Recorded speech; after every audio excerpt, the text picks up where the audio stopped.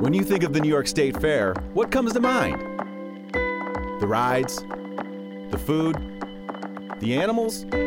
This podcast takes you behind the scenes of all of those to the amazing stories hiding underneath. Welcome to All's Fair.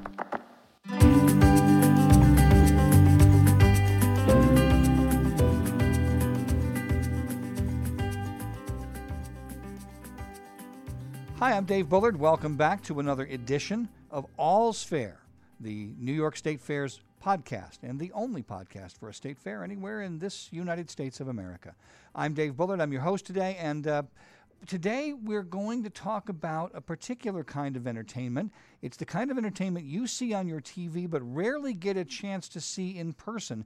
You're going to get that chance at the Great New York State Fair this year as three reality stars who are also Latinos come to the State Fair as part of our Latino weekend for a weekend of music and food and culture, and they're going to be on our stage in the experience area to talk about their careers and talk about the things that they've done. Right now, we are very fortunate to have on the phone with us one of those three people, Victor Arroyo. Hello, Victor. Hey, what's up? How you doing? I'm doing good, and thank you for taking the time to talk to us. Hey. So you're going to be on that stage. It is the, let's see, Wednesday, Thursday, Friday, Saturday, the 2, 3, 4, 5. I have to do the math in my head anymore. Saturday the 25th at 6 o'clock, and along with a couple of other reality stars. Your claim to fame is what? You were on Big Brother, am I right? That is correct. Yeah, I was on Big Brother season 18. I ended up, I think I got something like 5th place, and I won America's Favorite Player. It was pretty crazy, to say the least, and I ended up moving to Michigan, and my girlfriend now is Nicole Franzel, the winner of that season. Well, you did all right then. I don't know. I don't know who won more. I think you get to say that you won more because that keeps peace in the household, right? Yeah. No. All right, but and my understanding is that you set a record because you were booted out of there twice and came back. Yeah. Actually, I was booted out a total of 3 times, and I came back twice in the process. The last time there was no chance to come back in. So you could say that I had 9 lives in a sense. But you know what? Maybe that means I'm not the best, social player, but I'm a heck of a competitor, and I think that's why I got out every time. and it's why people thought you were their favorite player of the year, right? Yeah, I think I got the underdog. You know, people had that sympathy. It's like, man, he just keeps coming back. They keep taking him out, but he doesn't give up.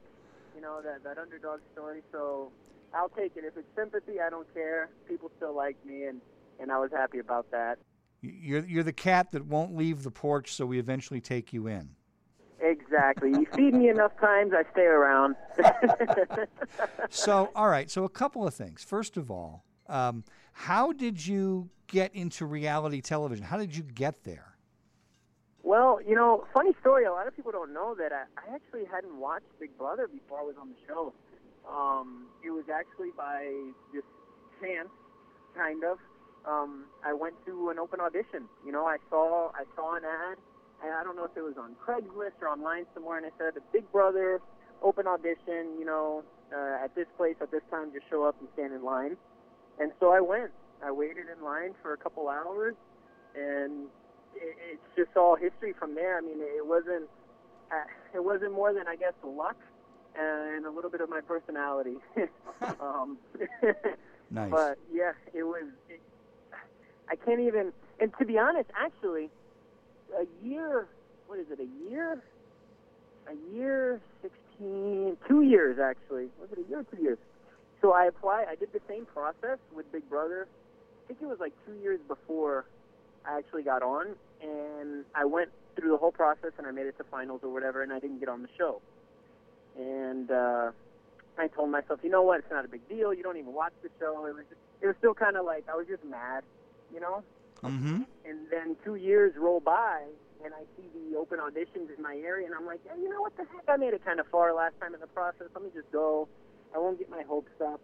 And then that time I actually did get picked, but I was a completely different person.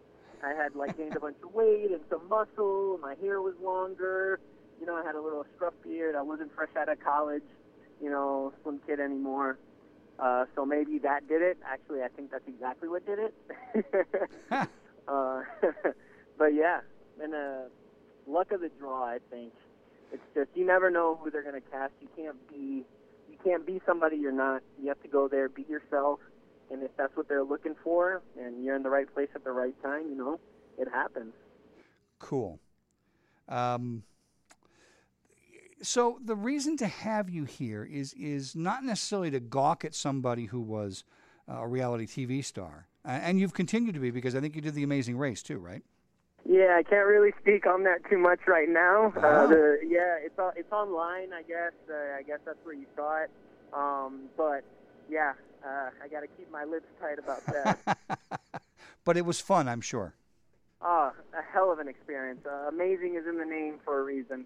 Well, it's been the most awarded of the reality shows too, and that says something. Yeah. Oh, for sure. I mean, as soon as it airs, I'll tell all. But it wasn't to just gawk at you as a TV person. It's because it's Latino Village Weekend. This is about bringing in Latino stars, people from all kinds of Latino backgrounds, to talk about and to be a role model. And how do you see yourself as being, and do you see yourself as a role model for other Latino people? You know what? I do, because a lot of people don't know. You know, just for starters, Spanish was my first language. You know, you would never assume that or guess that based on, you know, my vocabulary and how I speak and not having an accent. And right, I don't catch an accent at all. Exactly, and I'm fortunate enough that, you know, my parents, you know, my mom and dad, born in Puerto Rico. You know, that's where they met. My sister was born in Puerto Rico. I was actually the only one in my family not born in Puerto Rico because my father was in the Navy. So, yeah, exactly. So he joined the Navy after he had my sister, who's 2 years my senior. And so I was born in Chicago, rather Waukegan, Illinois. Mm-hmm. But I learned Spanish at home, and that was what I spoke until I started going to school. And then I started learning English. And then, you know, people can say, you know, you lived in the U.S. or you lived in Italy or whatever, like, how do you maintain your roots? And well, my parents, their whole life, they're Puerto Rican. That doesn't change when you leave. So I eat mofongo, empanadillas, relleno. You know, I listen to salsa, merengue, reggaeton. I know how to dance, salsa, merengue, bachata. You know, and it's just in my blood. You know, you can leave Puerto Rico, but it sticks with you forever. Sure. So what do you think it means to be a role model? What is it that you think you have to do or to be or to model to make it work? You know what? I just try to. That's a complex question. Being a role model is being, you know, I guess somebody that people want to aspire to be, but you can be a role model in negative ways, right? If I'm doing a bunch of negative things, people might see that and think that's good when it's not. You know, so I just try to be as best a person I can be and try to make, you know, especially my people in Puerto Rico proud. When I was on Big Brother, I was like, you know, there's some of my Latinos out there. You know, it is possible, right? You can go from the island and you can be on a TV show and you know, it can happen. And I just don't want people to think also that, you know, some people, and I guess this is kind of touchy, but some people, if you don't speak English 100% perfect, right? If you have an accent, people look down on you, you know, because they think you're dumb or you don't understand. And it's like, well, put yourself in that person's shoes. They already know one language, and they partially know, if not know really well, a second language that they're trying to communicate with you, right? Because you don't know their language. So and I'm happy that I was fortunate enough to go to military private school and learn all the proper vocabulary and grammar and all that, but that's not the case with everybody. And when you lived on an island where it's predominantly Spanish your whole life, and then you move to a place like New York or Philadelphia, New Jersey, Chicago, whatever, and you're trying to learn a new language, you know, people look down on you. And, you know, that could be, I can imagine that can be frustrating. I'm happy that I'm able to defend myself in that sense because I can talk and I can, communicate and get my ideas across clearly and concisely, and that's not the case with everybody, Mm-hmm. So I guess my thing is, not only, better yourself and learn languages, right, but also know that the people that don't understand you 100%, they're not dumb. They're just trying to figure you out with the resources that they have. Mm-hmm. Mm-hmm. Do you find in these days that it's that you get more questions or fewer questions about your heritage? I think I get fewer questions. I get fewer questions about my heritage just because, and it's not my fault. It's because I don't display that as much as I should, right? I am proud to be Puerto Rican, and I am proud to be from a Latino background. But at the same time, on all my social media, I don't have, Puerto Rico, rays and the flag and all this. And I predominantly speak English, 99% of the time because that's how people understand me best. And there is a slew. I mean, there's thousands and millions of people that I could connect with that I get mad at myself for not doing, And maybe this conversation is making me realize that. Because I can do stuff, I can post stuff on social media all in Spanish. I can do that because I know how to, but I just don't. And I don't know, it's just because I guess the audience that I've garnered from the shows that I have been on are predominantly, American, English-speaking, people. So, I don't know. So what you kind of get where I'm going there? Yeah, absolutely. What do you want people... if I'm a 12-year-old, a Latino youngster who comes to see you and the other reality stars, and sees the bands that are going to be there and kind of soaks in that culture, what do you want them? What do you think they should be taking away? They should take away that anything's possible, and that the more you know, the more you're capable of. And that's not saying that, we as a Latino, right? Me right now, as a Latino man that knows English and Spanish and can bridge the cultures, I'm at an advantage more so than most other people because I can communicate with double, triple the amount of people and connect with and engage with more people than the average person. And so utilize that, right? Use that to your advantage. Use that for scholarships. Use that for jobs. Use that for, I don't know, even if you're at American Airlines and the person behind the counter is not wanting to help you, well, the more you know, the better you can communicate, the better, the better people can help you, right? Mm-hmm. And so that's kind of like the takeaway from that. Like, use everything that you have at your disposal. Don't think that just because you're a Latino and you might get picked on because you might go to an all, white school or something, that's a bad thing, And I'll say from when I was younger, it was kind of back and forth. I went to school after Hurricane Katrina. I went to 9th grade in Puerto Rico, in my small town of Jayuya. And I would get made fun of there because I was the American, right? Even though I'm Puerto Rican, since I was raised around the world, military school, lived in the U.S., I was a gringo, right? But then, when I'm in school in the U.S., I'm the Latino. I'm the Mexican, the Puerto Rican. People don't understand me there either. So it's kind of weird because I didn't fit in anywhere I went. And I hated that. It was frustrating. And then so it forced me into a box. So when I was in the U.S., I didn't want to speak a lot of Spanish because it felt like I was an outcast. And in Puerto Rico, I didn't want to speak a lot of English because then I felt like an outcast. And now I realize that I am at such an advantage more so than both of them because I can talk to both. I can live with both. I understand both. I know the cultures. I understand how things work in both environments. And so now when I'm older, I can reflect on that and be like, well, I wish I would have known then, but now I know now, so I got to take advantage of that. Makes sense. Have you been back to Puerto Rico since the hurricane? Since the Maria? Yes. No, I have not. I have not. I'm sure you've heard from people there, though. All my family lives there. My Absolutely. grandma, uncles, and everybody over there. And, for months. I mean, when I say months, I mean for like 7 months after the hurricane, my family still didn't have power in my hometown, and it's quite sad. And the problem is, it's just lack of resources. It's no surprise, not a surprise. It's no secret, rather, that Puerto Rico is in debt, and they're managing their debt, right now. And it's just when the money does come in for support, they have to pay some of their debt, but then, there's a little lack of displacement in money for the resources that they need to get all their power and infrastructure back up. Yeah. And it's scary because we're in August right now. At the end of August, this time, I mean, not the end of August, but kind of right now and pushing into September is hurricane season. Yeah, it's starting all over again.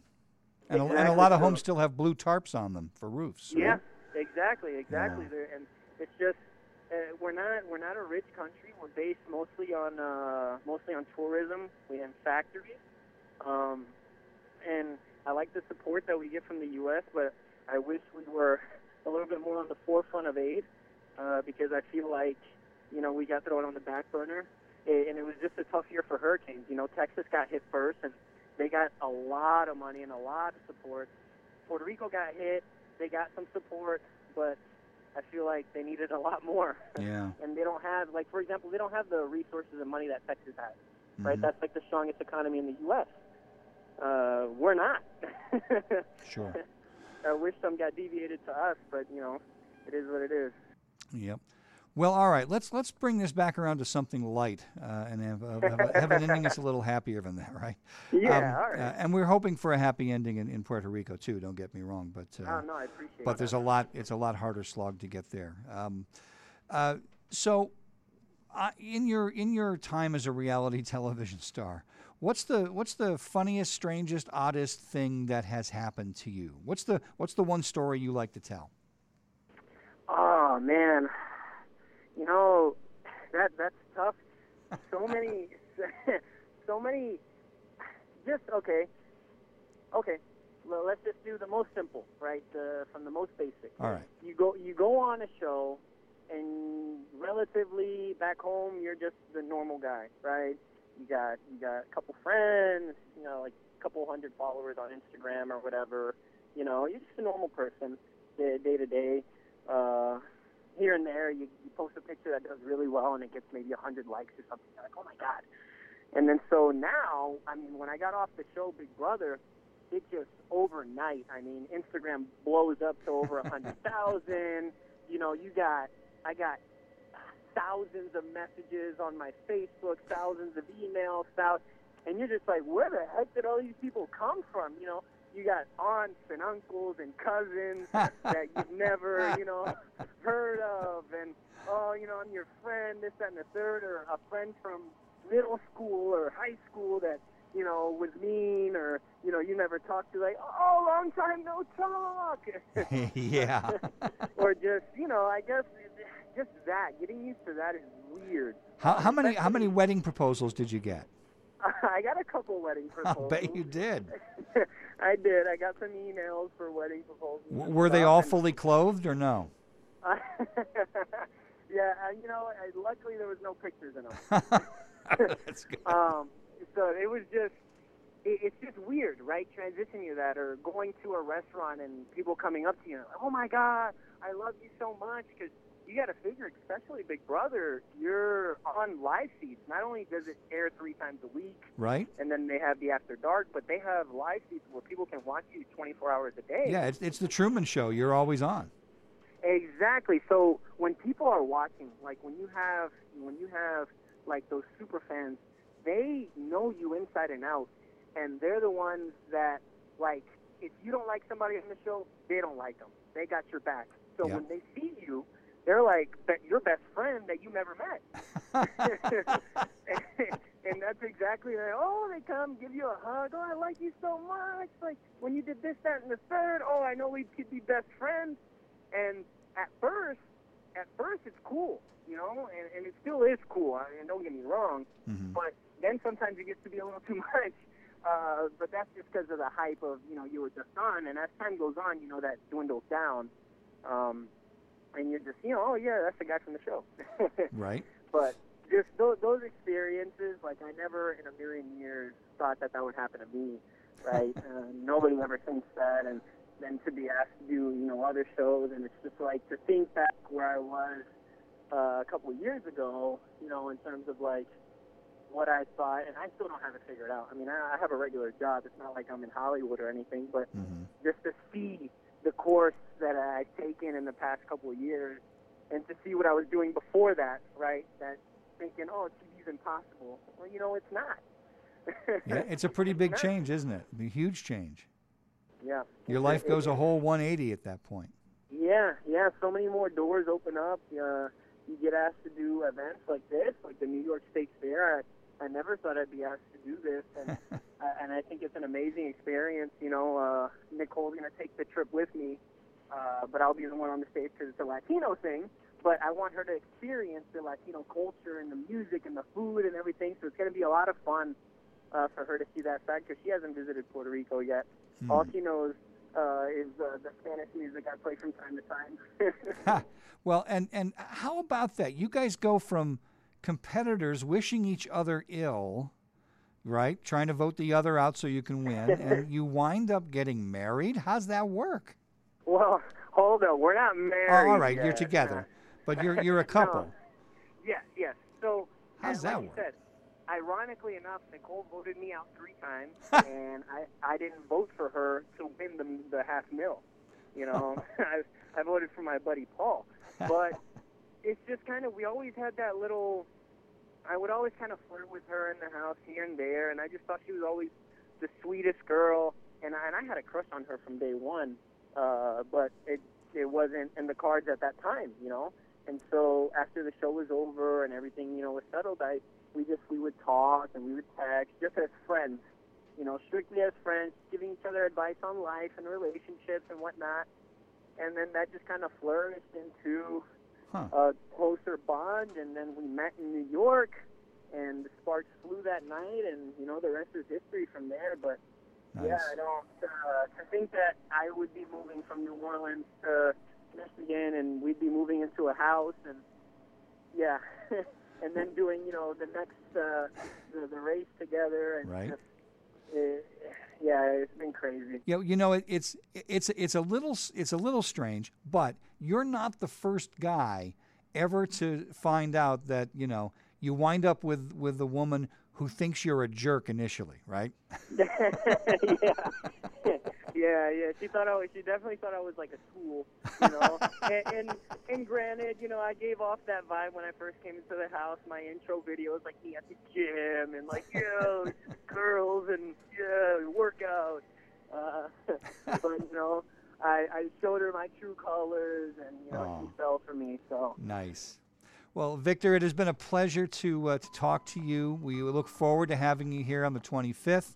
It's going to be a great show. I hope everybody makes the time to come, whether Latino or otherwise, because I think this is a message we all kind of need right now, frankly. And the music and the food is going to be great too. So just don't miss that. But Victor Arroyo, a reality show star, and performing on our Latino Village stage this first weekend of the fair. We thank you for your time. We look forward to having you here. Thank you so much. And like you said, everybody make it out. Mi gente latina, por favor, llega al festival. Va a ser una cosa buena. And for those who don't understand Spanish, just come out. It's going to be a great time. Thanks for translating, because I had no clue. All right, we'll see you soon. Not a problem. Thanks so much. All right. And thank you for listening to another edition of All's Fair, the only state fair podcast. I'm Dave Bullard. We'll see you at the fair.